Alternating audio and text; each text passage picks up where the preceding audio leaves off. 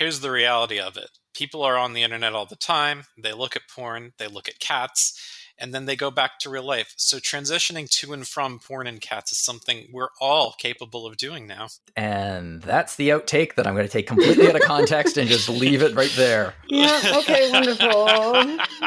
Everyone's capable of transitioning between porn and cats. No context needed for that, right, Patrick? No, that speaks for itself. I honestly think it does. This is the human experience right here. Yeah, this is 21st century, right? Everyone's on board.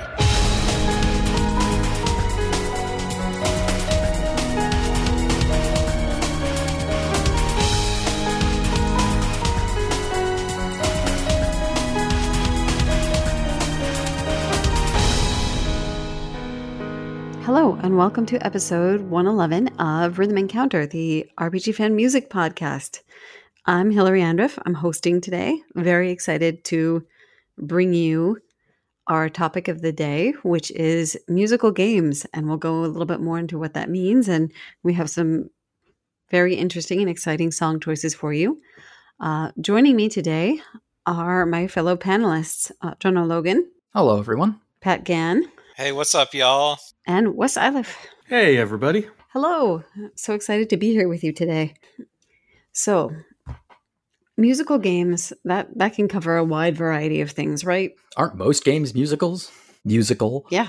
I mean, a lot of them are. So, I mean, we have games that have musical gameplay components. We have games where music is a plot point. You know, if you want to go to the extreme, we have games that are entirely the fever dreams of romantic composers from our world. So there are a lot of ways in which games can be musical. And we're here to celebrate that today. Yeah. Spoiler alert. We're not doing Rock Band. That is, No. that is a musical game, but It's not an RPG. Nope. We stuck to RPG type things. I mean, Theatrhythm would probably count. probably. But if it was Rock Band, I'd be like, I'm bringing on Carry On Wayward Son. Yes. Now, if someone licensed Carry On Wayward Son into Final Fantasy 17, I'm in. I guess they missed the boat with that and with Stranger of missed it with- Paradise. Stranger of Paradise. It could have been on Jack's iPod. Yeah, that actually would have been good for Stranger of Paradise, now that you mention it. All right. So why don't we start by saying a little bit about, we'll go around. What does a musical game mean for you? And kind of what criteria did you use to pick, if you've been thinking about it? And then what drew you to the episode? I'll start. A musical game for me is, well, I definitely qualify games that involve music in either the plot heavily or in gameplay. But sometimes I think I extend the definition a little bit to, if music is very meaningful or relevant in a larger sense in the game, or if the game uses music to evoke emotion in a certain way. And I'm probably going to talk about this we have a certain composer on who has kind of a hallmark of creating duets. So some things like that too, I'd also qualify. But what drew me to the episode was I wanted to learn more and really delve into and investigate how all these different games are using music. So I looked at games like Wandersong. I looked at games like Loom. I looked at games like Eternal Sonata or Rhapsody. And it was a lot of fun. I feel like I learned a lot. So, Wes, how about you? I always think of it as something where it's kind of indicated by what would happen if you removed it, where the music is so integral to the game experience, whether in story or whatever else, that if you removed that music, you would actually lose something from the storytelling of that game. Yeah. Sometimes that means that the music is, diegetic and part of the actual story. Sometimes it just means that music is kind of doing a lot of the heavy lifting in the storytelling of the game.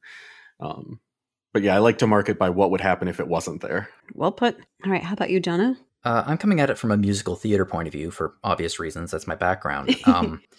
In terms of musicals, generally music, songs, dance numbers come about from they're a heightened version of reality. So the old saying goes, when words are no longer enough, when the emotion gets to a certain point, you need to sing or you need to dance. You need to release those emotions through a musical outlet in order to communicate what's happening in the story or how people are feeling.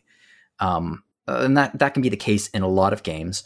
Other versions of musical games are games where the music is, like Wes just said, it's a part of the gameplay. Like to an extent, many Legend of Zelda games, including Ocarina of Time, are musical games because the central gameplay mechanic in those games involves music. So that is also another type of musical game that I would think of. And then there's just like when there's music numbers in the middle of it for no apparent reason. For example, in like a Yakuza game where it's just like you go to the karaoke booth and you sing a bunch of songs and there's these cutscenes that are ridiculous and over the top. But yeah, and so that's kind of my interpretation of musical game. How about you, Pat? I think my definition most closely aligns with like Wes's criteria of like if you pulled these songs from the game, does it leave like a significant detriment to what the game is trying to be? For the songs that I actually chose to select, I was thinking about vocal performances specifically, that this combination of music and lyric. So we're conveying something about the story or about emotion with words, but it's singing words. And so one of my picks is like very, very clearly that. The other of my picks sort of fits this idea of like, if a game could be like an actual musical, like a stage performance, it's that.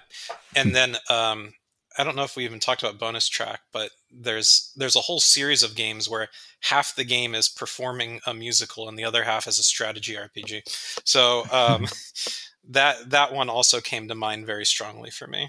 Great. Well, I'm excited to hear, with these definitions established, some of the different things that we selected. So are we ready to jump back into it? Does anyone have any other thoughts about musical games in general before we do that? I mean, we could reference our RPG fans' origins in saying that probably, although nobody's doing it in this episode, probably one of the most famous and iconic musical game moments is Boat Song in Lunar. Oh, thank you for bringing that up. Yes, that is our anthem here. Yeah, like Boat Song is a perfect example of a music theater style song in the middle of a game where it's like this emotion needs to be communicated and there's a heightened reality because of that. And they sing a song on a boat. Sure do. Not just a clever name. No, we all love it. It's so iconic. I mean, it's one of those things that like when I first saw it, and I know the Sega CD version existed first, but when the PlayStation version came out, like I think everyone knew how iconic it was in that moment. And now like many, many years later, it's still just as like it is so important to sort of the game music scene. And I will say, the composer there, Noriyuki Uedare, has worked on a number of games where music is very central to the plot or the game experience. Mm-hmm. Not just Lunar, though I think Lunar's probably the biggest example of that, both 1 and 2. Yeah, Lunar definitely came to mind with some of the musical theater criteria for sure. And it's interesting how like I think that quality and being able to experience those scenes in the best way is a large part of like how you choose which is the best version of those games. I mean, there are other factors too, but it plays a big role. Yeah, and I mean, in terms of musicals and in terms of music, a lot of the music we're going to be hearing here, for the most part, none of this was available on console gaming until the PlayStation era. Until 32-bit gaming, we're still dealing with MIDI up and after the PlayStation. But with the space of a CD, all of a sudden you could have actual lyrics and someone sing a song. And it didn't happen super often, but it did start to happen. Yeah, and I think that's where you started to see a lot of this like variation and a lot of this experimentation with it. Mm-hmm. Oh, that was a good time. And now we are where we are now.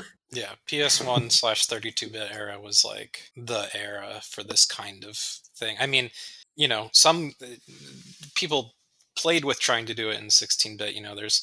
There's obviously the opera from Final Fantasy VI and MIDI singing. There's there's the Super Famicom Tales of Fantasia opening where they like did all this crazy janky work to actually make a Japanese song. Like And apparently it's like 1/3 of the cartridge's total space was making this vocal track work. Wow.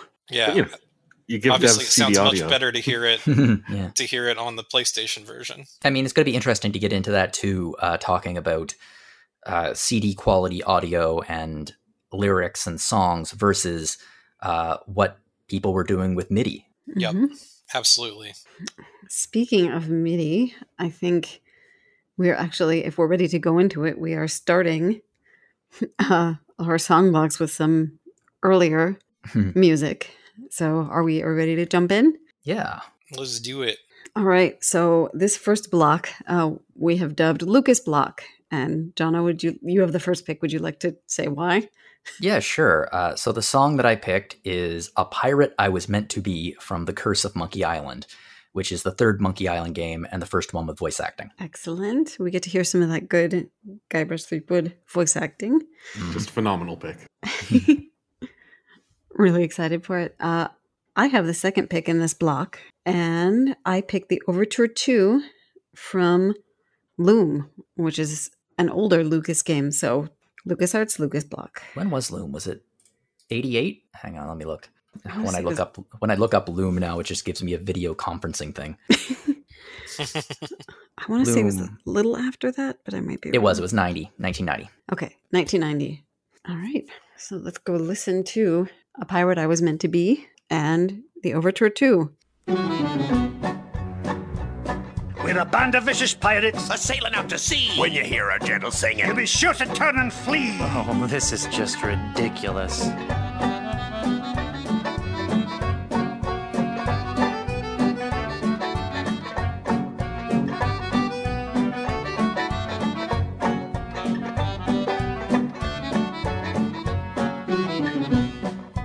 Come on, men. We've got to recover that map.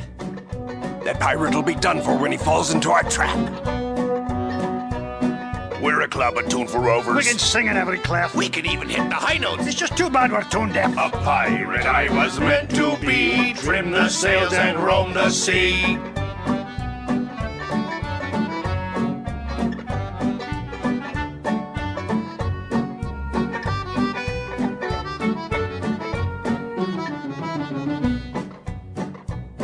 Let's go defeat that evil pirate. We know he's sure to lose because we know just where to fire it. We're thieving balladeers. A gang of cutthroat mugs. To fight us off, you won't need guns. Just jolly good earplugs. A pirate I was meant to be, trim the sails and roam the sea.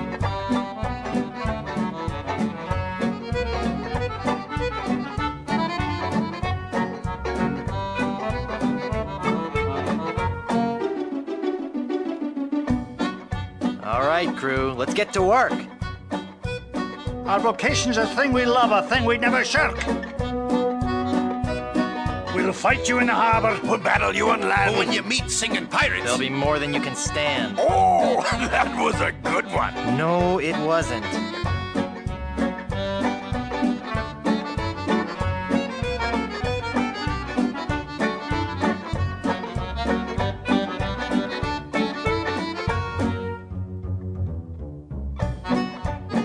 No time for song. We've got to move. The battle will be long, but our courage we will prove. We're a pack of scurvy sea dogs. Have we pity, not a dram? We all eat roasted garlic. Then sing from the diaphragm. A pirate I was meant to be, trim the sails and roam the sea.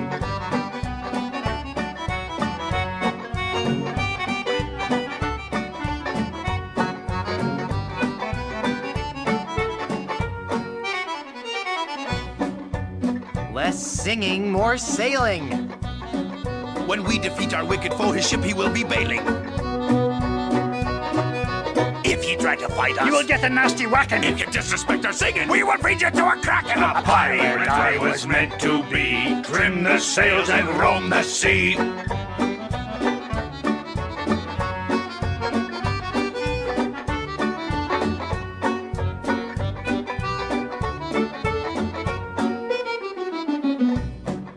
I'm getting so sick of you guys and your rhyming. We're ready to set sail, though the cannons need a priming. We're troublesome corsairs. And we've come to steal your treasures. We would shoot you on the downbeat. But we gotta rest 5 measures. A pirate I was meant to be. Trim the sails and roam the sea.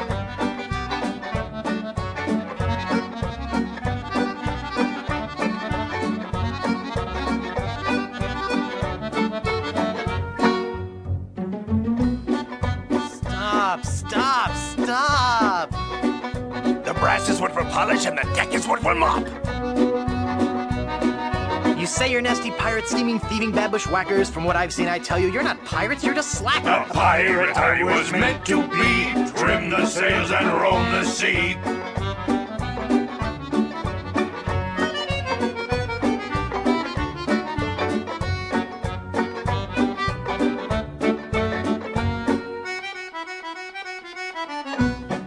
We'll surely avoid scurvy if we all eat an orange. And,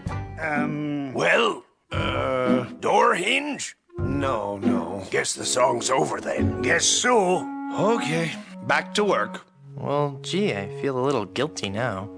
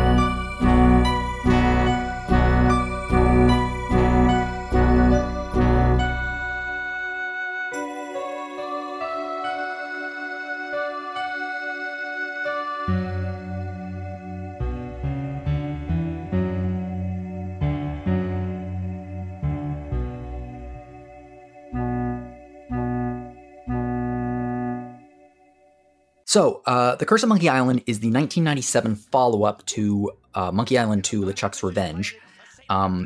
It was a bit of a controversial game in some ways because it didn't involve any of the original creators of Monkey Island, including Ron Gilbert, because Ron Gilbert by that point had left LucasArts. And Ron Gilbert was a key component in the style of humor of Monkey Island. So many people were worried that it was going to lose something, and some people didn't like it. I loved it. I just adored it. It was the first one that had a voiced cast. It was the first one that starred Dominic Armato as Guybrush Threepwood, who has become the voice of Guybrush Threepwood. And it had a brand new graphic style. So instead of the pixel art, it went into a almost Disney-esque animation style. The game looked just incredible. So this song, A Pirate I Was Meant to Be, comes about just after you leave the first island. And what happens is you gather together a crew of 3 pirates who worked in a barbershop. They were a barbershop quartet, but then one of their members left to pursue a stage career. And you fight another pirate, and this guy steals your map, and you have to go off and you need to get your map back. And things don't go according to plan because they are a barbershop quartet, and these three pirates do love singing, and they just start singing this song, much to Guybrush's surprise, and he cannot get them to shut the hell up. So the puzzle here is that you need to figure out how to get them to shut the hell up, and if you've listened to the song a second ago, you know what the answer is, which you need to give them a rhyme. You need to give them a word that they can't rhyme. Incidentally, this isn't actually the first game in the series to have a musical puzzle. LeChuck's Revenge had an entire puzzle based around the song Dem Bones, Dem Bones, Dem Dry Bones. But this is the first one that actually has like lyrics and is original. You also might recognize the voice of Alan Young here, who is the voice of Scrooge McDuck from the 1970s until his death in 2016. Oh my gosh. Yeah, he plays Angus McMutton. That's the voice of Scrooge, which you can tell because it's Scrooge McDuck's voice. He doesn't even bother trying to change it. It's just Scrooge McDuck. So anyway, I love this puzzle. I think it's hysterically funny. I think Guybrush's increasing frustration with their singing is hysterical. My only issue with this song in this game is it's a puzzle that really does solve itself because there's only a limited number of dialogue choices that the game offers you here. Until eventually you're down to the last one, which is we'll avoid scurvy if we all eat an orange. So I wish it's one of the only places in LucasArts adventure game history where I feel like a text prompt would make this puzzle better, since you would have to come up with the solution yourself rather than the game presenting it to you. But yeah, despite that, it's a hilariously funny song, really funny lyrics. I think my favorite part about it is that they're terrible. They're just terrible. They are not a good barbershop quartet. Ignoring the fact there's three of them, they're just like off key singing random harmonies. They're just horrible at it, but they're enjoying themselves so much. And it's just very endearing because of that. I think it's a very, very funny song and a very funny musical moment in a very funny game. Dude, I'm going to just speak to alongside the humor, like, especially for that time period and just the way adventure games were made back then. Like, I think this is a really impressive use of music and voice. Like, I just think it's produced well. Like, it's not like they're like amazing. Like, they're like, it's sort of like, yeah, they're characters, right? And I did not know until you said it, and then as soon as you said it, I was like, yeah, that's Scrooge. So like, you know, they sound the part. They sound like yo ho ho pirate kind of stuff. Sorry, David Tennant, that's Scrooge McDuck. Yeah, that's right, David. Sorry, Tennant. David. Please still keep Good Omens 2 on schedule. But yeah, I mean, yeah, those are hard shoes to fill. Anyway, it's you know, I just think it's a pretty high quality vocal track. You know, they could have phoned that in if they wanted to, but they made it like as part of the puzzle. Like they leave this kind of standout performance, and I, you know, when people put the effort in, I have to admire it, and so kudos. I also think it ends up being one of those puzzles where like you definitely want to get all the wrong answers so you can listen to them and Guybrush for as long as possible. There are some really good rhymes in this song. Right? It's kind of wild that despite how intentionally bad it is, it's still an earworm. I know. It is. I mean, I was humming it, and I love like another really musical theatery convention in here that I love is like, despite himself, Guybrush is getting more involved in the song because he's trying to get them to stop until you get that little like spiel of his where he ends with him saying like, "You're just slackers." Yeah. I think my favorite part of the song is the fact that there'll be more than you can stand, and rather than be angry that he just insulted them, they're like, "Oh, that was a good rhyme. Yeah. Good job." Yeah, you're good at this. They appreciate the craft. Yep. And it's very much in line with the rest of the game. Like, this is the sense of humor that this game specifically has, which is, compared to Monkey Island 1 and 2, much more broad and cartoony than the first two, but it still works and it's still very, very funny. Monkey Island 3 is a great game. I think it's a solid adventure game. Some really, really excellent puzzles in it, and some very good musical moments. Great soundtrack too, just like all the other Monkey Island games. Well, I really appreciate you bringing it on. Anything else we'd like to wrap up with this one before we move on to Loom? Loom. I say we loom it. Who wants to loom it? I'm ready. I'm ready to loom. Are you ready to reach the loom it? Reach the loom it. We reached the loom it with this, yes. Take it to the Loomit. All right. So, if you are a dancer, you probably definitely recognize this song. If you are a classical music fan, you probably also definitely recognize this song. This was the crew of this 1990 adventure game, Loom, which is a very beautiful game set in a far future world where people have separated into guilds, and the Weaving Guild somehow cultivated the power to weave the fabric of reality, and they're kind of like magicians. It's really cool, but they chose for their intro, for their overture, the Overture to Swan Lake by Tchaikovsky. So there it is in kind of MIDI glory. So I picked it for a few reasons. I do think it's a great opening, obviously.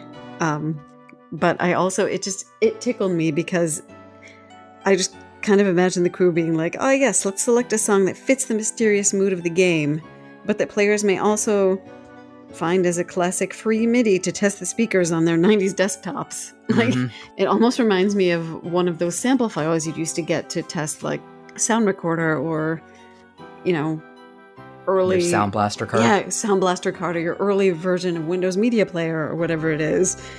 But I think they did a good job with it. At the same time, I like the way it builds. I think they captured kind of some of the, changes in dynamics and changes in mood pretty well as they could with MIDI. And there's kind of a clever gag with this too, actually, because they chose a song from Swan Lake for a game where some of the weavers mysteriously turn into swans, and you run into them a few times throughout the game. It's sort of like a magical transformation that some of them go through. I'm trying to explain it without saying too much and without spoiling too much. Explaining the plot of Loom is tricky. That too. But yes, there are swans, so Swan Lake. There we go. But I guess kind of like the thing that applies here, and it's sort of the thesis for both of my music picks today, is that, there have been claims that, there's not much overlap with games and people, who enjoy classical music, but I really think it's been there all along. Like, I definitely think there's more overlap than people think. And so I picked a very early game with some Tchaikovsky in it. And last thing I'm going to say, because I don't want to talk for too long, but Loom is also, in addition to having this little like classical music infused, more importantly, it is a very musical game. Music is part of the gameplay. So the way these weavers wield magic is they have a magical distaff, but you have to, in order to use it in the game, it's musical. You have certain notes and you have to play little 4-note drafts to cause effects or cast spells in the world. So like there's an opening spell and it's a certain series of 4 notes, and if you play it in front of something that's closed, you know that you'll solve that puzzle and it'll open. And the really clever thing is that if you play that sequence backward, it can have the opposite effect. So in the opening draft, if you play it backwards, would close or lock something. However, introducing like a little bit of fun, kind of almost music theory, but not quite. There are some spells that you can't do that with because they are musical palindromes. Oh, that's fun. Yeah. So that the effect only goes one way.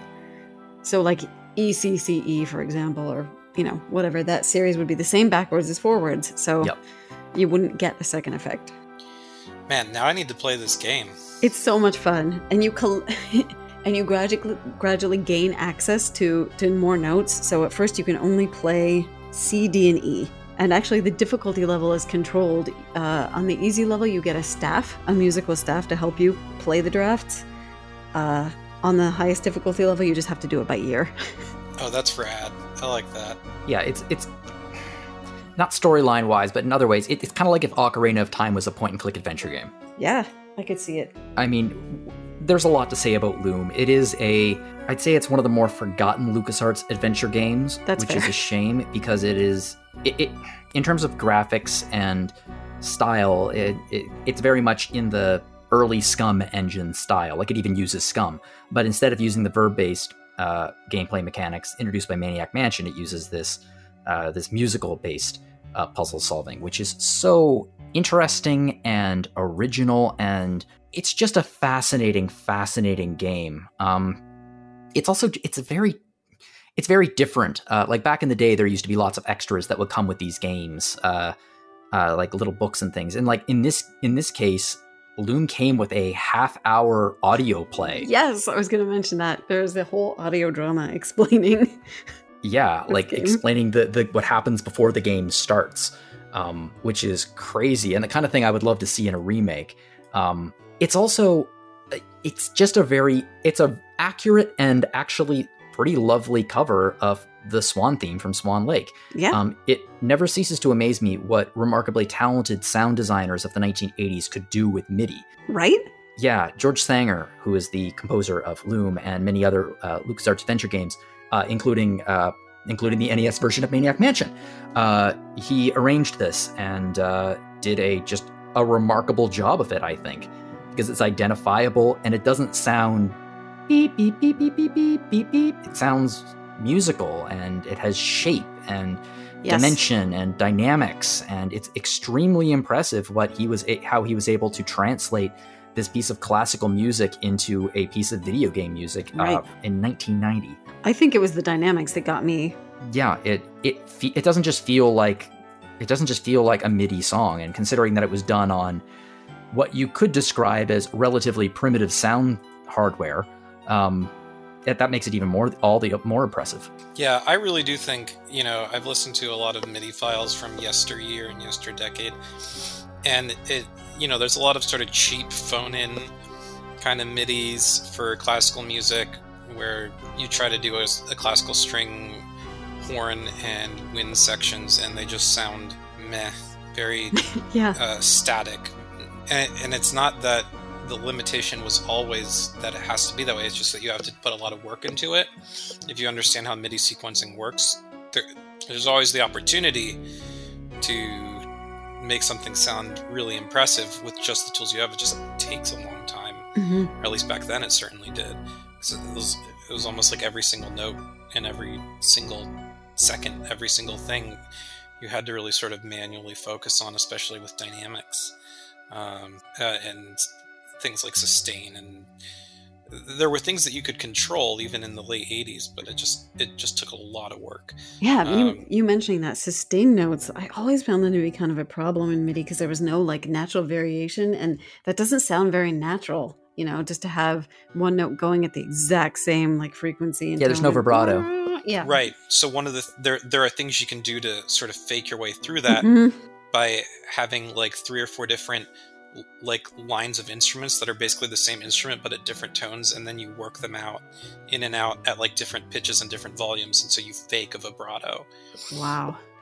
So there's things like that a good, not just composer, but sort of like a sound engineer, someone who really knows their stuff, can make something very impressive with MIDI, and I feel like they did because I think I listened to that and thought the game might have been mid-90s, so to do that in 1990 is very impressive.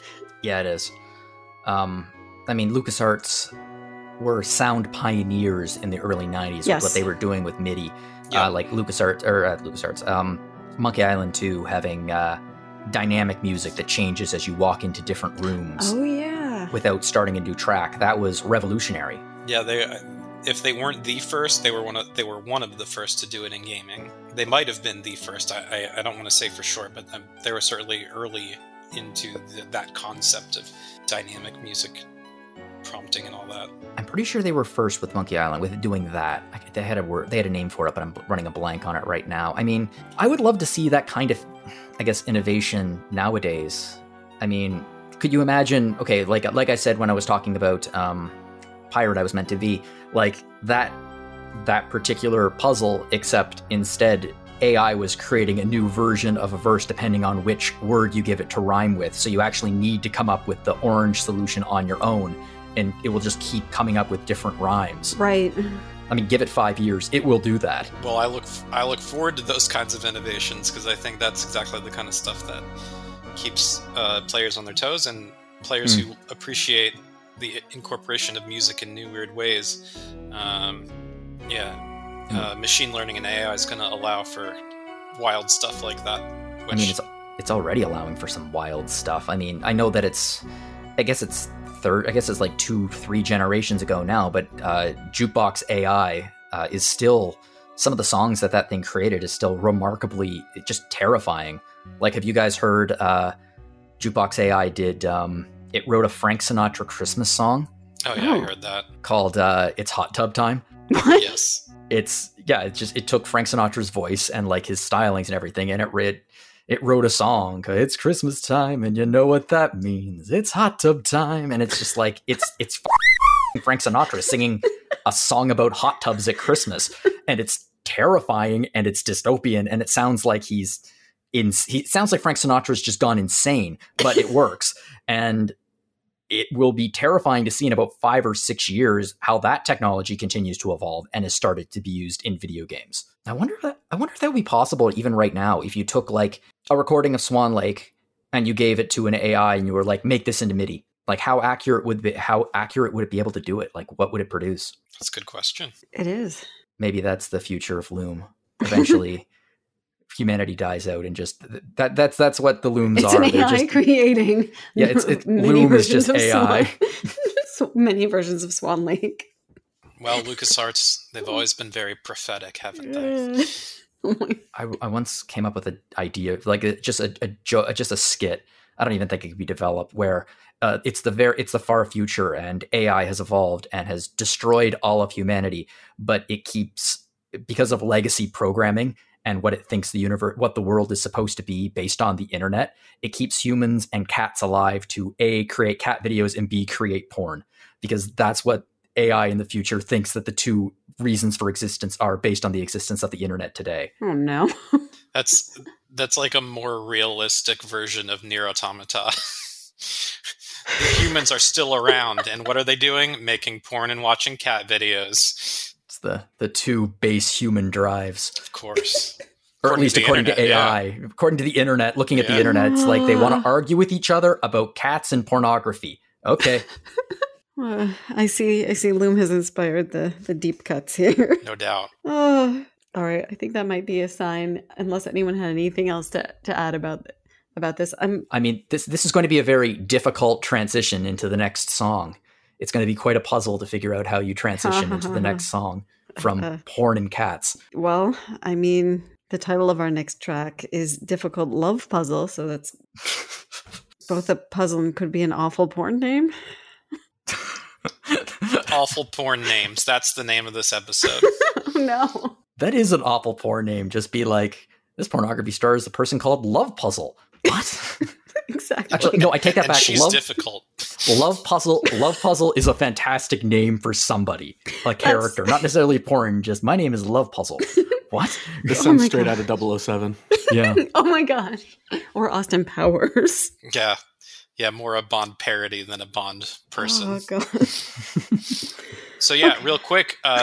Difficult Love Puzzle is actually a character theme from Rhapsody, Marl's Kingdom. The first Marl's Kingdom had a really cool character vocal album, and the first track on it, Difficult Love Puzzle, I don't think an English version of it exists, but while most of the tracks on the character album are just sort of a fun image album kind of thing, Difficult Love Puzzle was a theme that was featured in the Japanese PS1 version of the game. And it's sort of a fun, I don't want to say cheeky, maybe I do. It gives you a sense of what the character Marl herself is thinking about, what she's all about, and love is indeed a difficult puzzle. And our next pick is from Wes. I don't know. I feel like I can't come on here without bringing something poppy. So I brought Dreamcatchers from Tokyo Mirage Sessions. Sharp FE, if you want the official pronunciation. It's not hashtag, it's sharp. It's sharp. Which makes sense because it's musical. Right? does make Musical more sense. games. Hey. Hey. So the secret word of the day. All right, let's go have a listen.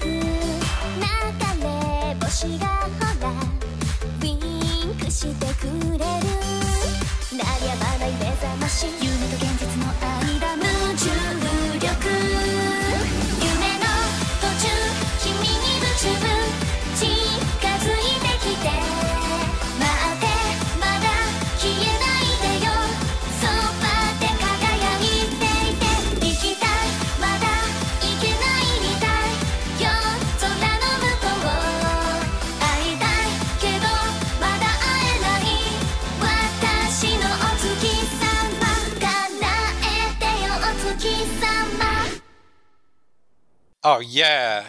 Hey, everybody. We're talking about Marl's Kingdom, Rhapsody. It's great. It's a musical adventure, and it's all about cornet. Exactly. Her name's an instrument. Yeah, she's an instrument name and a named instrument. And so, y'all heard Difficult Love Puzzle, which is a bouncy, fun character theme that kind of sets the tone for what we're feeling in the world of Rhapsody, a musical adventure. So what'd you guys think? It gave me those late 80s, early 90s anime vibes in a big way. That made me incredibly nostalgic. Yeah, it's a game that I haven't played. I understand that the character, this particular theme, like represents the character. But I feel like if I did play the game, I could probably identify the character just based on this song and their personality. Be like, oh yeah, okay, this is this person, because it really communicates a personality. Yeah, let's give you some character art. See if you can pick them out. Yeah. Yeah, I feel like not just the character. I mean, just watch like the sprite animation of her just like walking down a path, and you'd be like, oh yeah, that's her. Like do do do do do do do do. If I'm not mistaken, the composition's by Tenpei Sato. I could be wrong. He did most, if not all, of the music for. That's what I'm seeing in our information. Yeah. So for those that don't know, Tenpei Sato did a lot of the early games for Nippon Ichi Software. So that includes Rhapsody and its other games, which are coming out in America soon, I believe. The second and third game are on their way. He did better late than never. Yes, I'm very happy to get them. He did the early Disgaea games, which also had a couple of really fun vocal themes for each game. And then similarly like La Pucelle and Phantom Brave and those other like wild strategy RPGs that Nippon Ichi did. And there is sort of a through line of silliness all throughout that. But sometimes that silliness can come with an air of genuine sweetness, and that's how I feel when I think of this character. And, you know, for those who haven't played Rhapsody, there are a lot of vocal numbers, and the game will just break, and suddenly a character is just singing, and they'll put a spotlight on them, and it's really, like, kitschy and campy, and it's glorious. Yeah, having a true stage musical RPG is a rare thing. Mm-hmm. And Rhapsody really just like plays it to the rafters, which is kind of fantastic. And can we talk about the kind of funky bass line in this song a little bit too? Because I was enjoying that so much. Yeah, we'll quickly patch in Neil and he will confirm that this is indeed a funky bass line. It's so good. Yeah, it is. It really is. And that's also very characteristic of Tenpei Sato as a composer. His bass lines tend to be grooving real good. I think one of the things I'm most excited about, like with Rhapsody getting a refresh, is the musical aspect of it. Honestly, like, I'm sure it'll be good to have updated graphics and quality of life improvements. But yeah, I haven't had a chance to look at it yet. But I'm hoping that music is sounding good. Yeah, I'm interested to see to what extent they do any changes. I mean, they could probably get away with keeping everything as it was, but I'd be interested in seeing what facelifts they make, and as it gets localized, especially, like, are they just leaving Japanese, or for those who don't know the history, Atlas brought the original PlayStation version over, and they did their own set of English vocals. In fact, yes. I was tempted to pull one of those English vocals in. Once Nippon Ichi Software established their own American localization team, which is NIS America, they brought Rhapsody over again on the DS, and I actually wrote the review for the DS version. Oh, nice. And the big thing that was, like, a lot of people were expecting and anticipating that the English version would just be lifted, but somewhere between trying to obtain the rights from Atlas and probably also space limitations with the DS cartridge, they stuck with just keeping all the Japanese voice acting and Japanese songs. So I don't know if they'll do that again, or if there's any talk around doing an English version. I know that that's less common these days. Oh, it could be so fun though. I know, I would really love it. Like, super love if someone did it. And worth noting at this point that the one other Rhapsody track that has been on Rhythm is one of the English versions, if I'm not mistaken. Yes, it is. I think that's why I picked this Japanese-only song, was because we had used that really famous English song from the PS1 version. How does music work in this game exactly? Well, I mean, you have your standard background music, but like Yes. the vocal tracks, and sometimes what you'll get is an instrumental track, and then like text appears in line with it, similar to like the Final Fantasy VI opera. But it's like, yeah, like whole staged numbers just kind of occur for key moments in the game, whether it's like a major like boss battle sequence, or like, you know, a sorrow theme because someone's dying or someone is leaving, or a love has been broken and betrayed, that kind of stuff. So it's sort of cutscene like, right? Yeah, it's very like, you did a thing, you won a battle, and finished like sort of an arc of the storyline, and now punctuating that is kind of like if Luna's boat song wasn't an FMV anime sequence with its own vocal track, but was just sort of like a staged number that you see played out with pixel art sprites and things. It is very, I think I used the word campy, but it's very endearing in my opinion. Yeah, it's kind of the little game that could, like, it's doing the best it can with what it has, and it's actually really charming. Yeah, super charming. Aw.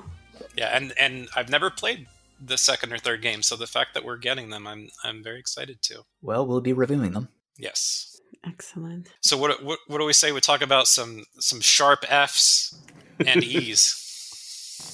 What would that be? It'd be fee, and then be fee. Yeah, I can't. I'm nowhere near musical enough for this. F and E are next to each other, so there is Yep. E sharp is F. Yep. Which makes this a very difficult note to sing. I mean, I could get my cello and just play a bunch of E's and F sharps alternating, if that works. Yeah, F-E, that's it's vibrato. That's what it is.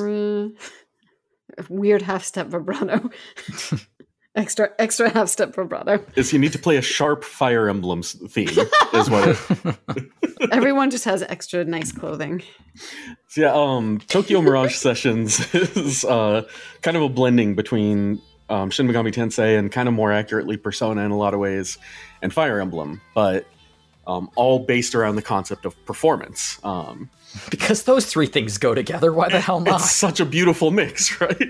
I don't know how it works and feels cohesive, but they really... So many Japanese crossover games, I feel like they just pick two properties and one random thing out of a hat.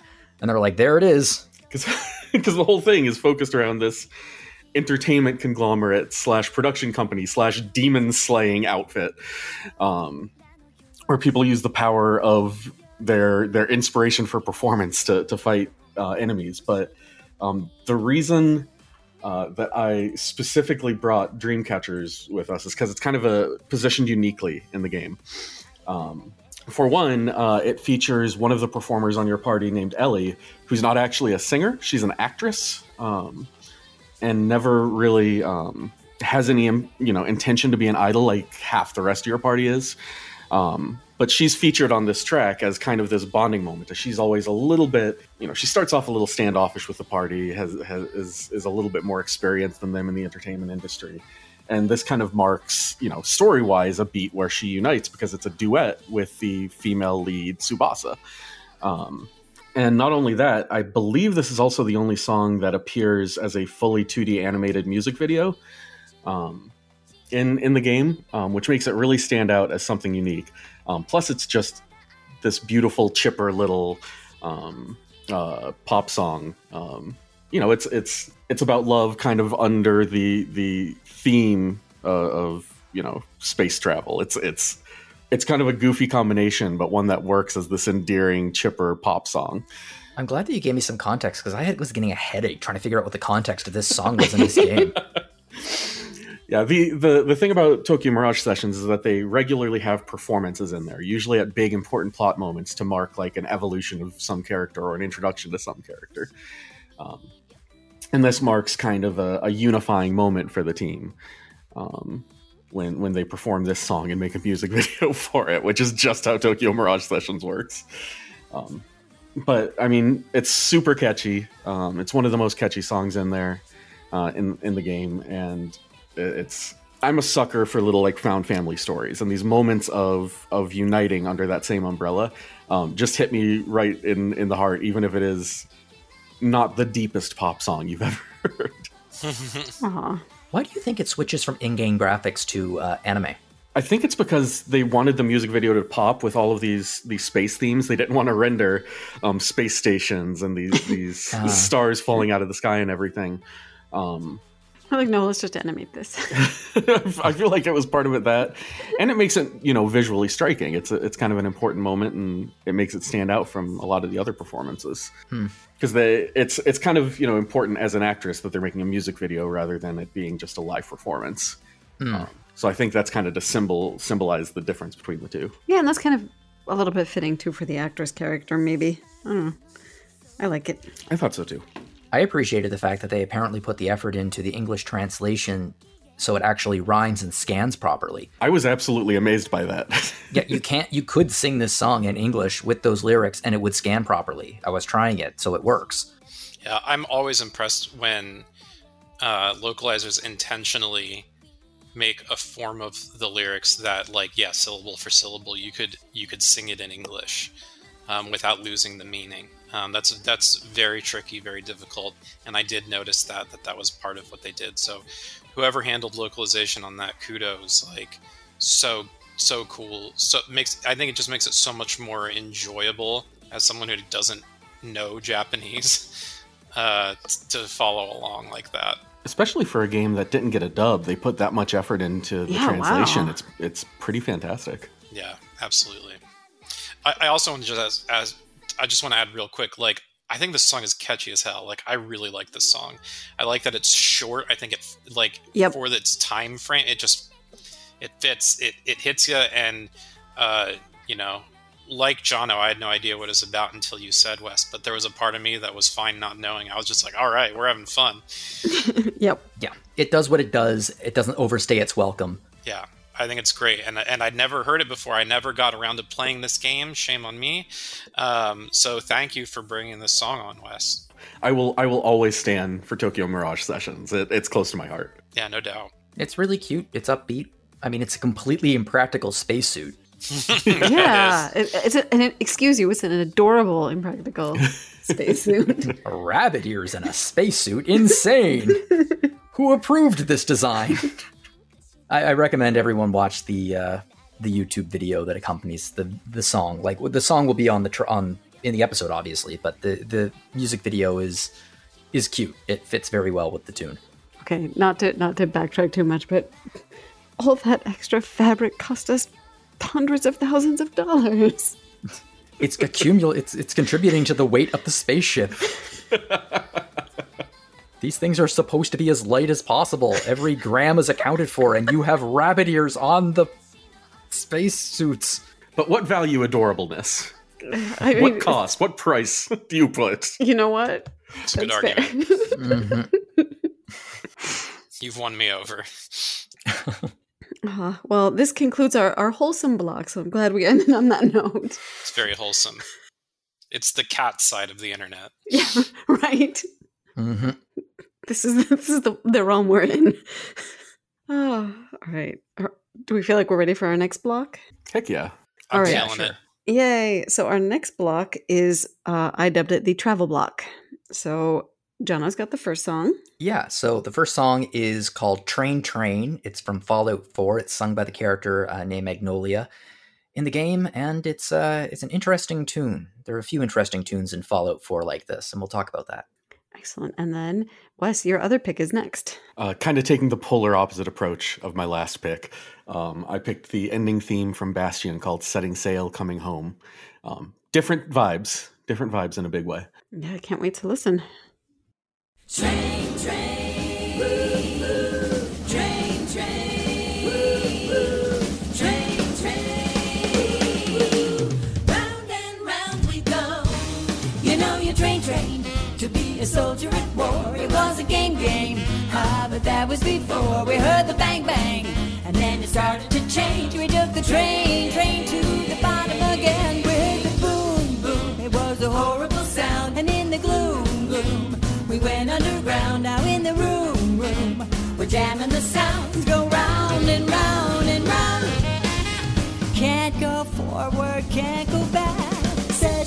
eddies, you better relax. Throw yourself a party wherever you're at, and dance your blues apart. Tomorrow you can start finding your way back to civilization. Stay, and have a good time. No need to pay. The pleasure is mine until the train is ready to climb again.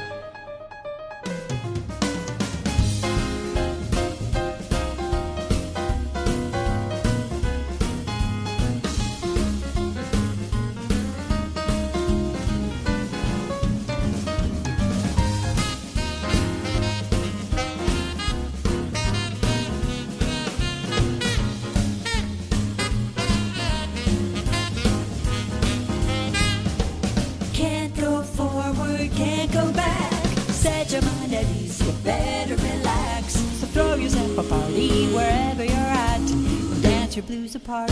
Tomorrow you can start finding your way back to civilization. So you can stay, and have a good time. No need to pay. The pleasure is mine until the train is ready to climb again. It's ready to climb again.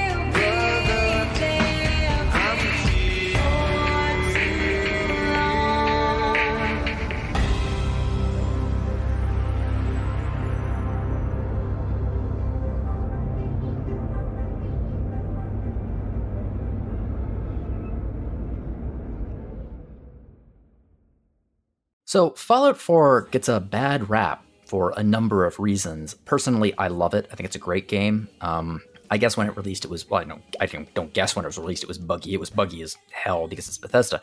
But there was also some limited options to be evil, I guess you could say, and a lot of people took some issues with that. I think it's a terrific game. And one of the cooler things about the game, like it's filled with just little touches and obviously little stories and characters. One of them is Magnolia, who is a lounge singer that you can find in the Third Rail, which is an underground bar in the town of Goodneighbor. And she is played by Linda Carter of 1970s Wonder Woman fame. And she is, like I said, she's a lounge singer, and she has about 5 or 6 songs in game that she will sing in the lounge. And they are, you know, they're pastiches of 1940s and 50s jazz songs, which fit perfectly into the Fallout world's 1950s inspired aesthetic. And yeah, this is one of them. It's called Train Train. And it sort of, I guess, follows what happened in the world of Fallout, which is, you know, you're training for a war and there was a bomb and now we're all dealing with the fallout. Yeah, catchy tune. But I think one of my favorite things about this and the other songs is after you listen to them, they're dropped into the rotation of Diamond City Radio, which saves you from having to listen to Atom Bomb Baby and Bongo Bongo Bongo for the 1,000th time as you're wandering the wastelands. It gives a little bit of variety to it, and it'll just add a couple extra songs. And you're just like, oh, thank God. Oh, thank God. And I mean, some other really cool things is Linda Carter apparently wrote all of these songs herself and performed them, which is awesome because good pastiche isn't easy. And I think that all of these songs are actually pretty good pastiche. And the way I know is that they fit perfectly into the Diamond City Radio rotation without really feeling like they don't belong there. And I would love to see a lot more of this in future Fallout games. Like, they would never do this in a million years because it would cost them way too much, and Bethesda's cheap. But like Fallout 5, hire Scott Bradley at Postmodern Jukebox to just do the entire soundtrack of retro pastiche versions of modern day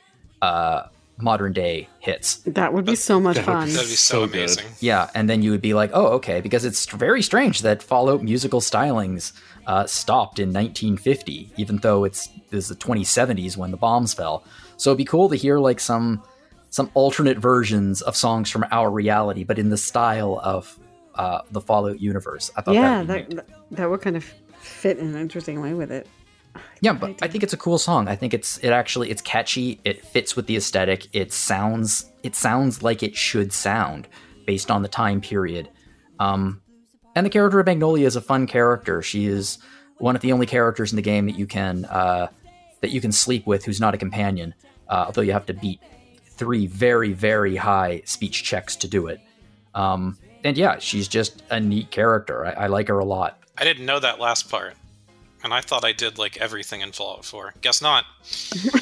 Oh yeah, you can totally hit on her in the bar, and if you pass the 3 speech checks, you'll wake up in the hotel with her, and she is like, that was fun, but I'm in love with my music. Later, and just leaves. I'd want her to join the party. Cool, I totally got used. Awesome. It makes me so happy that it's Linda Carter why? too. Like, that's... Yeah, it's funny. Also, the character of Magnolia is... This isn't a spoiler because it has no bearing on the game itself. Apparently, she's a synth. That kind of makes sense, right? She's part of the Underground Railroad, right? No, she's not. She's just a singer. Yeah, she's a synth. If you kill her, she'll have a synth component in her. So she's a synth that had her memory wiped and replaced with a new persona. And I mean, again, going back to are synths real people? Well, my opinion is obviously yes. But in the case of this, yeah, because a synth is creating original music, and yes, and is being artistic, and those are not traits that a fake AI machine, like they seem to think synths actually are, can do. So yeah, it's a nice touch that a synth is the one person who's creating art in this world. Yeah, wow, that adds a whole other level to this. Yeah, especially also if you think about the fact that this is, basically pastiche. It's kind of funny. I was trying to explain the song to Mike, and the first thing I did was compare it to, like, I think Boogie Woogie Bugle Boy, or like, yeah. Unfortunately, he hadn't heard that song, so. He hadn't heard Boogie Woogie Bugle Boy? I know.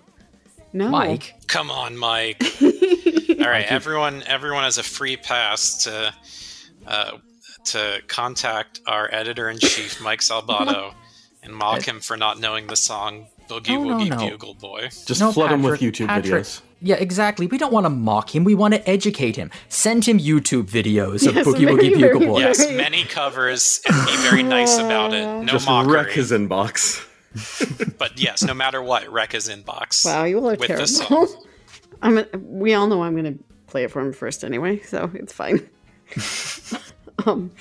Yeah, I mean, and I guess that's the reason I'm telling that little story is because I think that speaks to it being good pastiche, that Yeah.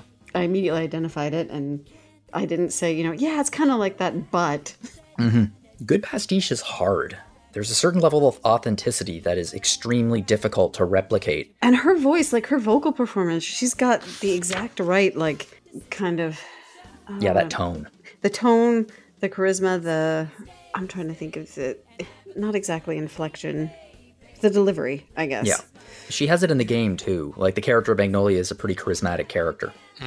That's awesome. And I just like Fallout 4. Again, I think it's a really good game. I think that if some of the people years ago, I think it's a good game to go back and give another chance to mod the crap out of it, but give it another chance. Oh, heck yeah. Yeah, I love every Fallout game, but I love Fallout 4. You love Fallout 76, do you? Oh, excuse me, I haven't played that. I didn't count it as part of Fallout. Well, I mean, I hate it, and you like Saga, and I hate Saga, so you might love it, Oh, Patrick. jeez. Just want to play the other 75 Please. first. Please do not compare Fallout 76 to my beloved Saga series. Please. So, I want to give a shout out to the drum solo and the piano solo in this song, too. They're really fun. Yeah. Sucker Yeah. for a good drum solo. Yep. Magnolia's band. And of that, and like that era and that style, like the sort of big band style, like big band swing, having a good drum solo always feels really good. No, it's a good song. And I mean, she has like 5 other songs in the game as well, and all of them are, I mean, to varying qualities of my enjoyment, but all of them feel authentic. So that's pretty cool. And I wish that Bethesda would do more of that in the next game. I hope they do. I do too. Not that I don't want to hear Bongo Bongo Bongo again, but You don't. And neither do I. We've heard it enough. exactly. Give us new old stuff. It's time to put Bongo to rest. I'm telling you, go to Scott Bradley and just hire Scott Bradley to I do know. what Scott Bradley does. I know that actually is a great idea. Now I'm going to be thinking about that whenever anyone mentions Fallout. I'm going to be sad that I can't have it. Yeah, I mean, that's what he did with BioShock Infinite. So, him and a few other performers too. So it's like, it's a good idea, especially if you're trying to create a game that's out of time or in the future, but a retro pastiche future. Doing that with modern day hits is a smart plan to create that type of world. Yeah, absolutely. I'm looking forward to and equal parts looking forward to and dreading the Fallout TV show, because there have been leaks and some of them look awesome and some of them look terrible, Oh, that makes me nervous. because they are going for, from what I've seen in the leaks, they are going for exactly the aesthetic of the game. Exactly. So they are not branching out, or they're not making it more realistic or anything. Like, everything is exactly as it looks in Fallout 4. It's weird. It is risky because vault suits look weird in reality. Yeah. Yeah, just trying to imagine that. I'm like, yeah, no. I'm hopeful. I mean, Amazon is doing it. Amazon has done some good work with science fiction in the last few years, so It's true. hopefully it's good. It will be the best thing to come out of Fallout for a good long time, and for a good long time still, probably. That is sad but true. 76 got fixed a lot, but it's still not great, in my opinion. Yeah, the core premise is shaky, so what can you do? Before we all get too sad about Fallout 76, let's talk about Bastion. Oh yeah, let's talk about Bastion. I love talking about Bastion. Do it, Wes. So yeah, this is the ending theme to Bastion, and what I absolutely love about it is that it's a combination of 2 in-universe songs. Zaya's theme, which is Build That Wall. Build That Wall, and then Mother I'm Home, or Mother I'm Coming, Mother I'm Home, Zulf's theme, which are like the first things that you hear from those characters. You hear them singing those songs before you actually see them in game, and both of them are these really somber, stripped down songs, but they're absolutely beautiful. And then you get to the end of it, and they combine both of those into something that managed to both feel epic but still feel kind of somber and down, and that bittersweetness that you feel at the throughout the entirety of Bastion, because Bastion is reveling in a kind of sorrowful, broken world, and this song just kind of continues that and brings it to this epic conclusion. Not only is it just, incredibly nice to listen to, it's just a good sounding song. Thematically, it brings like every narrative thing the game has tried to do together, which impresses me. And it also allows me to kind of sneak two songs into here, since it's kind of a combination of the two. The two songs that I think are the most like story essential songs in Bastion. Anyone who's played Supergiant games just knows the music is so vital. And Bastion was kind of where we learned that for the first time, which is why I had to bring it to the table. Yes, Yeah. it didn't start with Hades. No, I agree. Darren Korb is the secret weapon of a company that doesn't need a secret weapon. Exactly. Well put. Well put. I agree with that full on, man. Yep. Like, it's just like the games are already good enough. Darren Korb is just like, oh, well, now you're just showing off. I feel like that fits into my description of a musical game. It elevates the games in such a significant way. And when the games are already such high tier to begin with, that's an impressive trick to pull off. I like how my headcanon of this is that this is one of Eurydice and Orpheus's earliest hits. Yeah, all games prior to Hades, the music was actually inspired by a muse, right? So Yeah. Eurydice. I just realized I brought two duets to the table today, and I'm not mad at it. No, No one's disappointed with that choice. And they are very secret- different duets. they are very different. Extremely duets. different, yeah. Yes, this is the secret to a musical game is duets. It's such Yeah. a remarkably atmospheric song. It's, I mean, Darren Korb's bread and butter is, I feel like it's melancholy without sadness. Like, his songs aren't sad, but there's a certain melancholy that comes along with it, which is evocative and really, really hits you emotionally. Yeah, it's very down-tempo, very kind of almost wistful, Yeah, wistful, nostalgic a little bit. but not. Yeah, it doesn't give you that extremely sad. It's not. It doesn't bring you down. No. Yeah, it's not giving you a window into a mood so much as it's giving you a window into a worldview. Where like that kind of melancholy feels like you can live your life in that way and still not be negative, still not. You can see all of the things that happen in the world that are good, bad, and everything in between, and still exist with that knowledge. And this might be reading way too deep into it, but what else do I do? But that's the show. It's very like musical radical acceptance. That's Yes, right. exactly. That's right. We're bringing our DBT distress tolerance skills to the forefront. And yeah, radical acceptance in the form of Darren Korb songs feels really good to me. Yeah, honestly, I'm with you on there. Yeah, so I had forgotten this. So Build That Wall is probably that, and maybe Good Riddance from Hades are probably my two favorite Darren Korb songs. I had forgotten about this ending track where Build That Wall and Zorf's theme are given a mashup, but it's not like it's a very clean mashup. I wonder if he wrote the two melodies knowing he was going to be doing this, because It really feels like it. yeah, I think you would have to, because of how clean there's a sort of clean call and response happening throughout the song. Yep, And I made a note about the call and response, and I think that's it true feels in really good riddance too. Yeah, Well, Good Riddance is the duet is it's all the same. It's both Orpheus and Eurydice sing the so exact.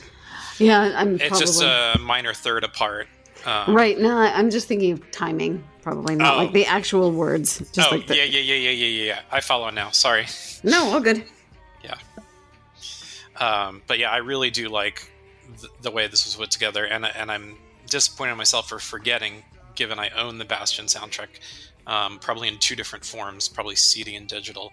That as much as I listened to Build That Wall, I forgot there's sort of a more complete and superior form of it waiting at the end. Now, when I think Bastion, this is the song I think, and Bastion has a lot of good songs to think about. That's a good point. I have a question. Did Transistor get a song like this? I know Darren Korb wrote the music for it, but I can't think of a song attached to it. Every game has at least one one big vocal number at the end, but I can't recall for Transistor. I don't remember the name of it, but I could hum it off the top of my head, but I'm not going to. Because podcasts are an audio medium, and listening to someone hum is audio poison. I was just thinking of like the different Supergiant games, and I was thinking that might also be a good one to pick just to kind of show his work and show all these kinds of things. And it's got a character who's a singer, right? It's We All Become is the one that I was looking for, just for the record. We should do a Korb Fest episode. We'll invite Darren Korb on, and we'll just pull songs from all 4 games, and well, depending on how long it takes, 5 games because of Hades too. But yeah, Transistor and Pyre are often overlooked, but they are also great games with great music. That's what I've heard. I haven't played Pyre to completion yet. I've beaten Transistor once. I'm about halfway through Pyre, and I just started it like 3 weeks ago. Ooh, okay. Yeah, I'm trying to get my Supergiant fix before Hades 2. Kind of an underappreciated game because it's a little different from their usual. Yes, it is. It is different. Well, I appreciate you representing Supergiant here because they definitely do some musically interesting things. Also, this has nothing to do with the music, but it has to do with Darren Korb. Did you guys know that for a long time, for about the first 6 months after the game came out, for like 2 different categories of speedrun, Darren Korb was the record holder, like the world record holder for 2 different speedrun categories. Oh, that makes me so happy. Yeah, this is knowledge I needed game. today, Patrick. Yeah. Oh, that's amazing. Yeah, I remember the year the game came out, they were showing the game at GDQ, and someone mentioned, like, who has the record for this? And they're like, oh, we think it's the composer, Darren. And they're like, oh, yeah, it is. Just really that's funny. That is damn funny. Yeah, well, it just shows dedication to the project and to the game. And the fact that it's even someone who's worked on it that long would want to play it that much. It's, the game is that good. Yeah, it speaks volumes. Well, speaking of volume... Yes, we are going into our Music Can Change the World block. Yeah, and, it's amazing how a soft song can change the world and how a loud song can change the world. And I think we're getting a little bit of both with this next block. We are, and I'll go into a little bit about the game itself around my track. So my track is Your Truth Is My False, a great Motoi Sakuraba song title from Eternal Sonata. And for me, I picked a very complicated song title, which all of these song titles are complicated, from the first Arts and Alico. It's Exec Paja Orica hashtag Orica extracting.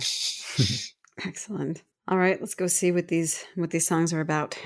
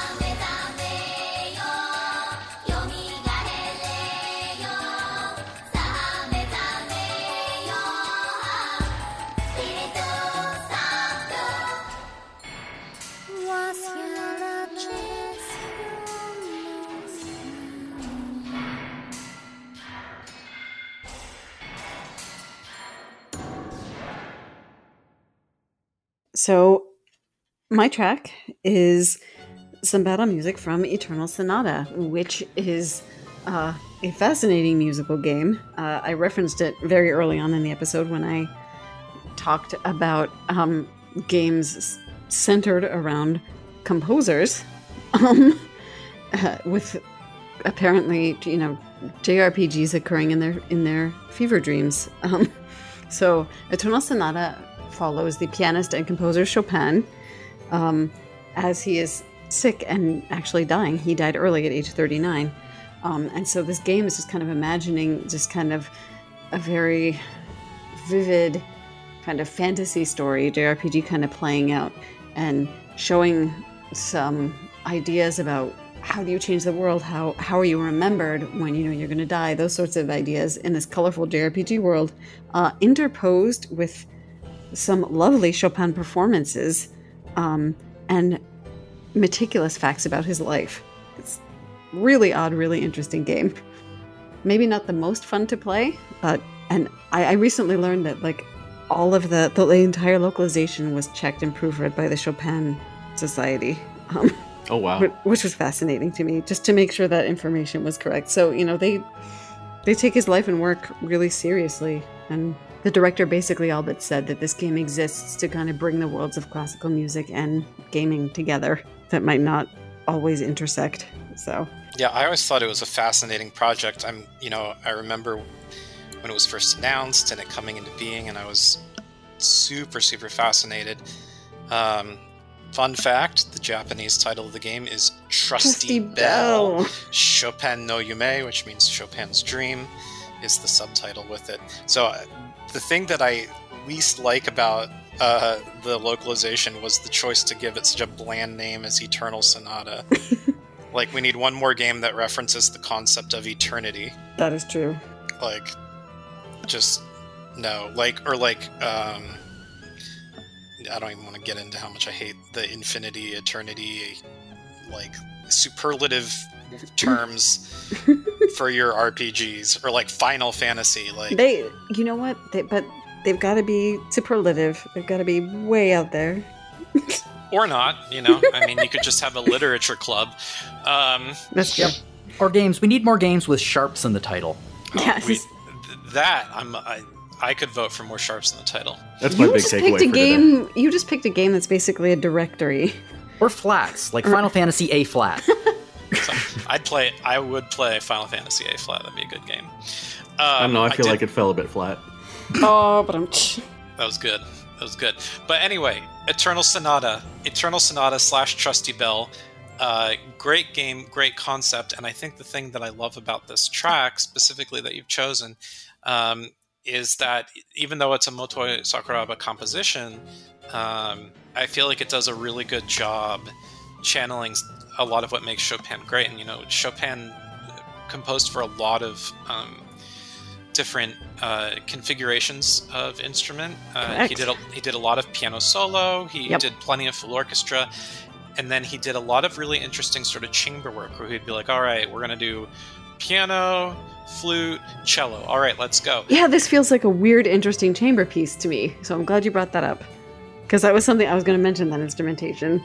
Post Chopin, a lot of people started doing this. Late Romantic era and early 20th century, this became more and more common to just, all right, pick 3 or 4 instruments and go to town. And Chopin, more than the other Romantic period artists, think Beethoven, Franz Liszt, Schumann and Schubert, like Brahms, they all did stuff that was really cool, but I think Chopin played with instrumentation more than all the others, and I think Sakuraba really channeled that idea well in this track and a few others on the OST.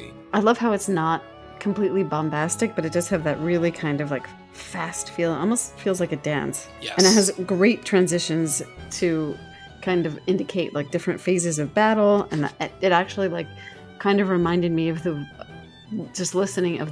weird gameplay mechanic where enemies and your party can do different things based on whether they're in the light or in shadow. Oh, yeah. Yeah, I feel like this track kind of reflected, I don't know, I forgot that about that vibe from mechanic. it. Yeah. That's so smart. But I felt like the different sections of this track kind of like made me imagine that, like, okay, we're fighting in the light, we're going really fast, and then, oh, things are slowing down. Uh-oh, we got pushed into the shadow. I don't know. I feel that. I feel that. I had a very interesting experience when I was listening to this song for the first time, because I haven't played Eternal Sonata. And one of the things I do when I'm coming on Rhythm Encounter is I always put the songs... I try not to look at what games the songs are from or the names of the songs. I try to put the songs in my iPhone and then just listen to them blind. And if I recognize one, that's one thing. But otherwise, I just listen to them as they are, so I have an unbiased, instant response Ooh, I of like that. what a song is like. And I listened to this one, and my first thought was, wait a minute, what Ace Attorney is this Pursuit theme from? Nice. Because it has, I was listening to it, I was like, this sounds a lot like an Ace Attorney Pursuit theme. Like, in terms of structure and everything, like, it just feels like that kind of tune, which I really enjoyed it, but at the same time I was like, yeah, and then I looked at the title and I was like, Your Truth Is My Faults. That's even a good title for an Ace Attorney song. It is. Especially as part of the trial sequences. Yeah. Yeah, exactly. And the Pursuit theme. Yeah, actually, as soon as you said Pursuit theme, like, that clicked with me, like, yes, that would actually work. And those, the entire trial suites, though some of them can veer towards rock, there is something of even in the song titles, like, they'll say, like, Allegro or Moderato, like... Which is every single character in Eternal Sonata's name. Right, All their they're names also are music terms. Italian music terms, yep. Yeah.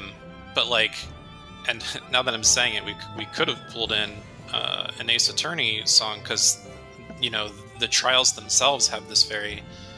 the music for it has this sort of overflow of a sort of concerto experience. You could make an argument for it, yeah. Yeah. I mean, you could also, there was the guitar Serenade, I believe, from Ace Attorney 4 is a full, musical number. That's true too. And a key part of a case in that game. That's right. Yep. Good old Apollo Justice. Oh, so to tie in really quickly with how this kind of like fits into the music can change the world block. So Eternal Sonatas, one of the more interesting plot points is kind of looking at how different people deal with their mortality. So the main female protagonist, it turns out in Chopin's dream world, if you have magical powers, that means you are going to die soon. So she has to deal with her imminent mortality, and she chooses to do this she wants to be remembered by being kind and helping as many people as she can before she goes. So she notices that a lot of people around her are suffering, and so that's how she kind of gets roped into the typical JRPG plot. There's a castle lord who is being very greedy, and there's kind of some suspicious stuff going on, and the more you go into it, and I think the game in its most complete form, you kind of get a hint at the fact that he's amassing power, not just because he's a completely, one-note villain, but because that's actually his way of wanting to be remembered. It's the only way he thinks he'll be able to be remembered, is like having all this wealth and amassing all this power. That's dark and sad Yeah. for that person. It really is. And it I don't know. For me, it, in a way, it made him a little bit more sympathetic. Yeah, people do wild stuff faced with their own mortality. Mm-hmm. Man, I need to play that game again. Yeah, it's interesting. And, all this is coming about because Chopin himself, it's his, I guess, colorful JRPG processing of his own mortality. Yep, man. That changes the world, yo. Yep. There's no way to transition into this song. This title is impossible to transition into. Yeah. Hey, Patrick, run EXE. Yeah. Paja. Orica. Yeah, run.exe / something. Exakaja. Orca. So let's talk about the game really quick and why these song titles are as they are. Oh, thank God, because I could not find it. I was like, how does the music even work in this game? Yeah, so if you watch the opening credit... Oh, real quick, let's start from the very beginning. So this is a game developed by Gust, who creates the Atelier series. And right after creating the first Atelier Iris, which is the first game that came to America, They got to work on this side project series that turned out to be a trilogy. Plus, they had this weird spiritual follow-up called R No Surge, and a cell phone-only game similar to it called CL No Surge. But the Artanelico games are about a world where the power to sing, to vocalize and sing, is also a power that can sort of bend the rules of the natural world, thus making it something like magic. And for some reason, humanity has lost the literal ability to sing, and I don't know if it has something to do with the vocal cords or they just lack inspiration or what, but it's like humans can't sing, but these sort of mystical, spiritual, but also robotic people who, I think in the first game it's all women, but as of the second or third game there's guys too, but they're known as Reyvateil, which is a German word, Reyvateil. They have the power to sing, and with their singing power they have different functions in the world. So the technology of the world can be controlled and manipulated through the power of song. And so two of the central characters in the game are Misha and Orica, and they're like the first two characters that you meet, and they can sing and they can, heal people of illness, and they can control the elevator of this giant tower that the game is sort of based around. You're all up in the sky because humanity essentially destroyed the world, probably with atom bombs or something. So you live above the cloud line on this tower, right? And all that's left is porn and cats. All that's left is porn and cats. And so there's a lot of singing going on, but because the singing is done through these sort of mechanical, robotic entities, the idea that we control them like computers and can cause them to sing on command, and that the singing command that they bring interfaces with computers and robots and other technology. That's kind of why the songs are named as they are. So it's kind of like it's a thing. So that Paja is just sort of a bastardized Romaji thing. It's meant to be purge, Purge. So it's a purge command.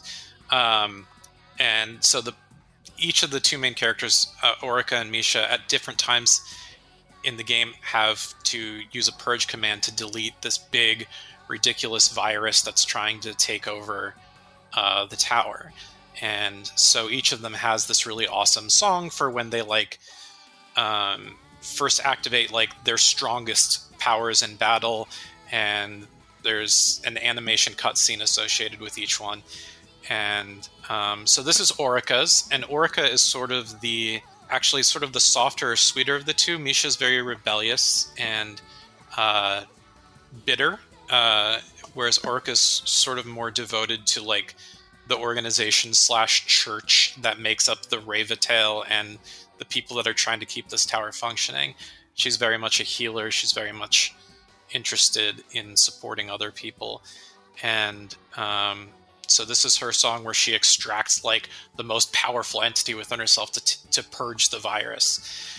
And I think hopefully we can put this in the show notes like we do with the Tokyo Mirage song.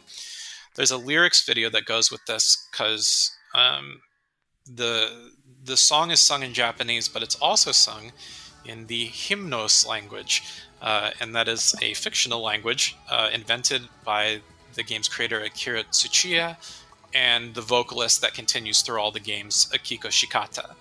And it's a mix of Latin, especially Latin that would be used in Catholic churches. There's a lot of Latin mass language used throughout, but there's also some Gaelic and English mixed in.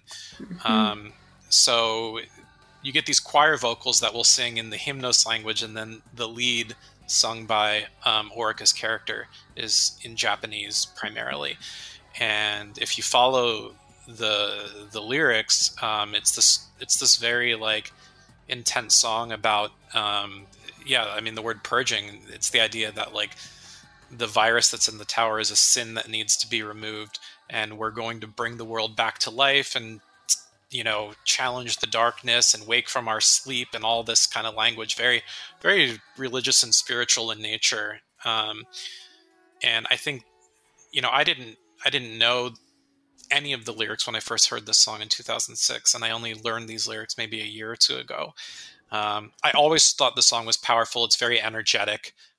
It's one of my favorite songs to listen to. The looping music box part, which to me reminds me of Bjork's Pagan Poetry, but sped up. There's just, I don't know, there's so much power and energy and emotion here. And now that I know what the song's actually about, I like it even more. It was cool listening to the song, and like, I can't speak any of these languages, but I could pick out various words that I might recognize, like Mea Culpa at one point, for example. Mea Culpa and Spiritu Sanctu for Holy Spirit. Yep. And then hymnos, that's Greek, I think. Yeah, the word itself, hymnos, is the Greek word for hymn. Yeah. So again, they pulled a lot of these like ancient roots into a post-apocalyptic world with robot girls that know how to sing when humans don't. I guess it's a kind of a chaos precursor. Something like that. There's been a lot of talk about AI in music today. Yeah. That's a good point. Something's going on there. Robot girls, and that's what it's all heading to. We better be ready. Yeah, Magnolia would have been great in Artanelico. It's not that we're not heading towards Arnold Schwarzenegger and the Terminator. We're heading towards magical singing robot girls. I, for one, welcome our magical robot singing girl overlords. I imagine that many people listening to this do too. That's a very sympathetic argument for AI, I think. Yeah, Kent Brockman and me and a lot of other people. You got any thoughts on it, Wes, or are you feeling? I feel like so much of it has been said, but yeah, Artanelico is one of those kind of forgotten musical games that really deserves a little bit more love, especially in the modern era. I fully agree with you. I don't know. Maybe someday we'll get some kind of ports, remasters, whatever, and get a chance to play some of those old Fantastic Gust games again. Well, they got to run out of Talia games eventually, right? Nope. They're going to go you'd forever. Think that, wouldn't you? You'd think, but I'm looking at their wiki page article right now, and holy crap! Yeah, that franchise is killing it, and the fact that they're remaking the first game, which is, in many ways very outdated compared to the mechanics in the franchise now, and they're bringing that remake to America, like that speaks to how well Atelier has done. I'm very happy about it. But yeah, the Artanelico trilogy is something. If someone just repackaged that with a little bit of HD fine tuning, I'd buy it. A little bit of HD fairy dust. A little HD fairy dust. Yeah, I'd take it. Sprinkle it on there. Hearing a little bit more about, just to go back for a second, hearing more about the series itself. I mean, I kind of knew the basics, but it actually, I think, makes musically. It makes the song make more sense because you have the background vocals are kind of, I don't want to exactly say atonal, but kind of. And then you have some kind of vague beeps and bloops to get kind of like the technological element. So you get like both kind of the dystopian and the technological, and then with her over most of it. And then you get this really cool like moment of silence in the middle where she says, I just keep singing. And then it goes on. There, I did musical hell, or audio hell, because I hummed it. Yes. So, yeah, what I love about the lyrics is, since the songs are thought of as like commands executed in like a computer system, and then you think about like what the lyrics are saying, like these songs, they're like chants. It's like you're casting a spell. It's something between, what a priest or a witch would sing. Like it's really like powerful. Like these words are demanding something come into existence or something occur. Yeah, this one got intense. It was like, yes, release yourself to death and go away. Yeah, we're purging you. It's like, whoa, okay. Yeah, it's this calling and like demanding like the virus either die, disappear, or somehow go into exile. It's the exorcism song. It's fine. It is the exorcism song.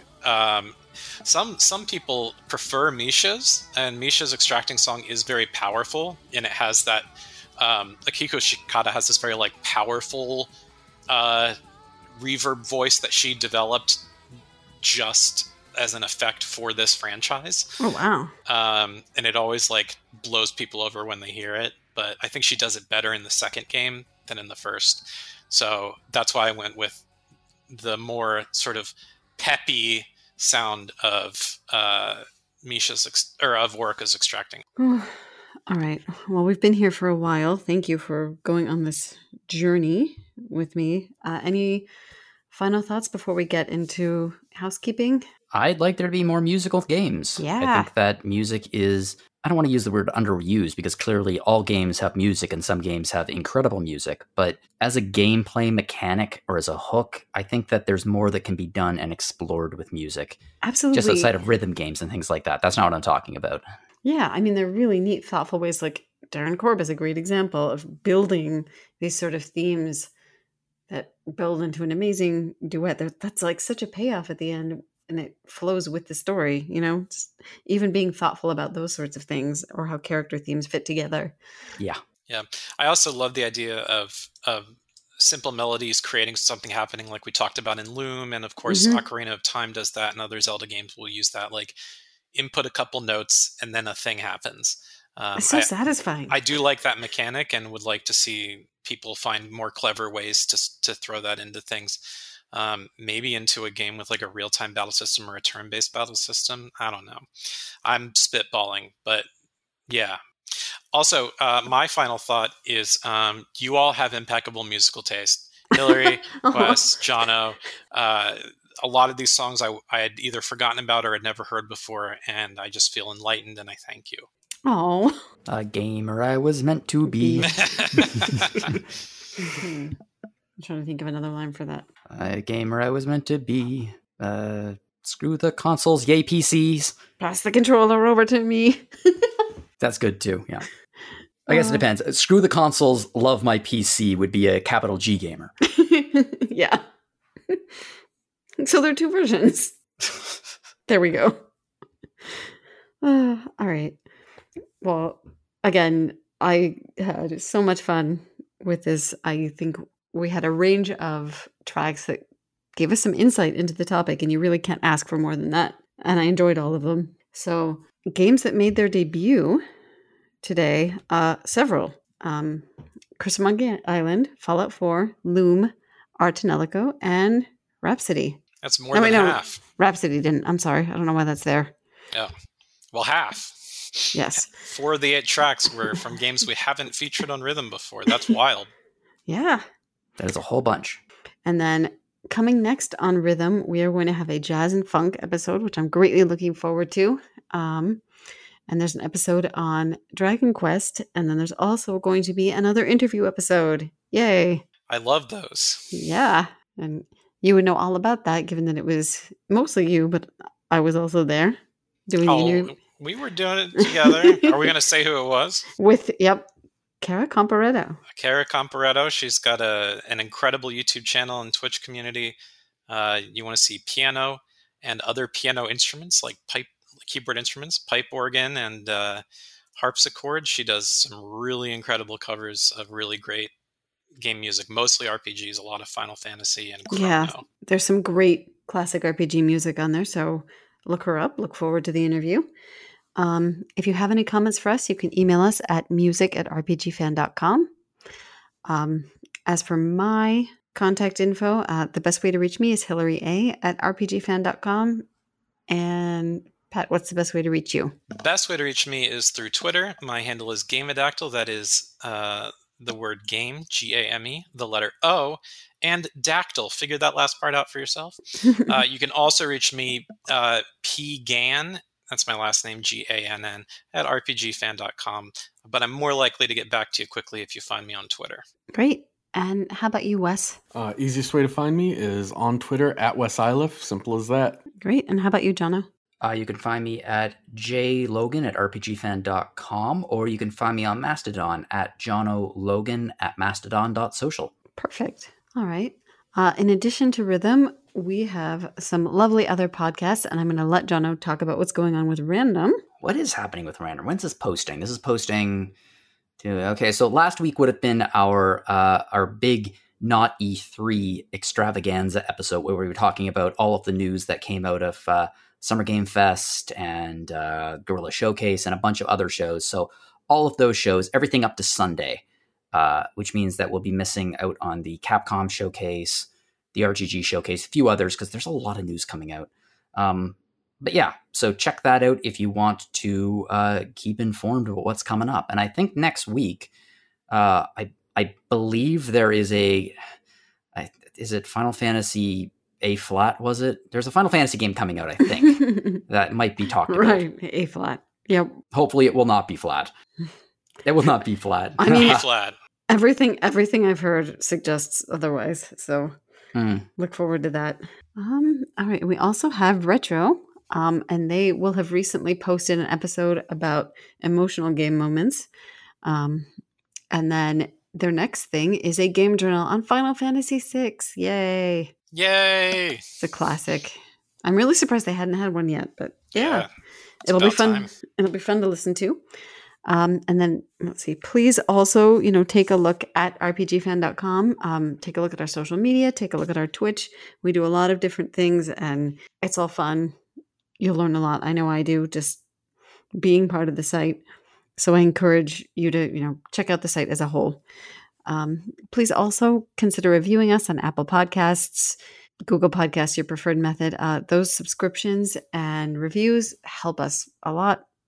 They help all of our podcasts. We really appreciate them. And lastly, we're going to end with a bonus track. So would you like to tell us what that is, Pat? Yes, I will. So I mentioned this right at the start of the show, a great series with great musical moments is Sakura Wars, because in every game they're putting on musical theater productions between lengthy strategy RPG battles with mecha things. Can't remember what they call them. But this song is the ending theme from Sakura Wars 5, also known as Sakura Wars So Long My Love in America. And it features the entire cast of characters from the game. And the song is called Kiss Me Sweet. Great. Let's go listen. And thank you all for listening. And I don't want to steal the good luck catchphrase, but wherever you are, steal mine. You can steal mine if you want. Whatever you're listening to, enjoy. Yeah, exactly. Yeah, that's what I was going for. Whatever you're listening to, enjoy. And keep finding that interesting game music and interesting use of music in games. Bye.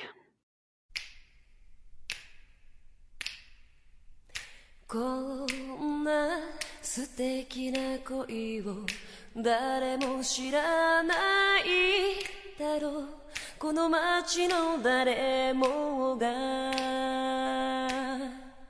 こんな甘い想いを誰も知らないだろう二人だけの恋たとえ明日知りゆくとも夜の星だけが知っている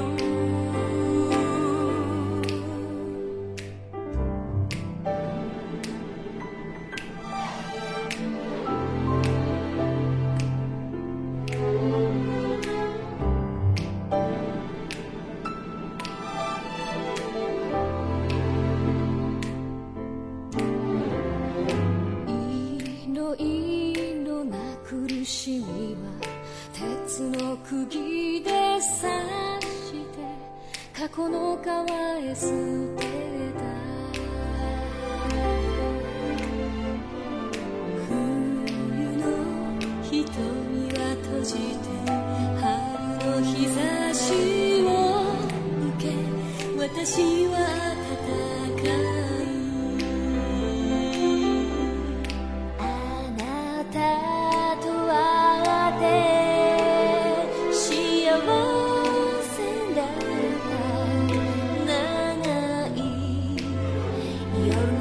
道を歩いて思い出してる Kiss me sweet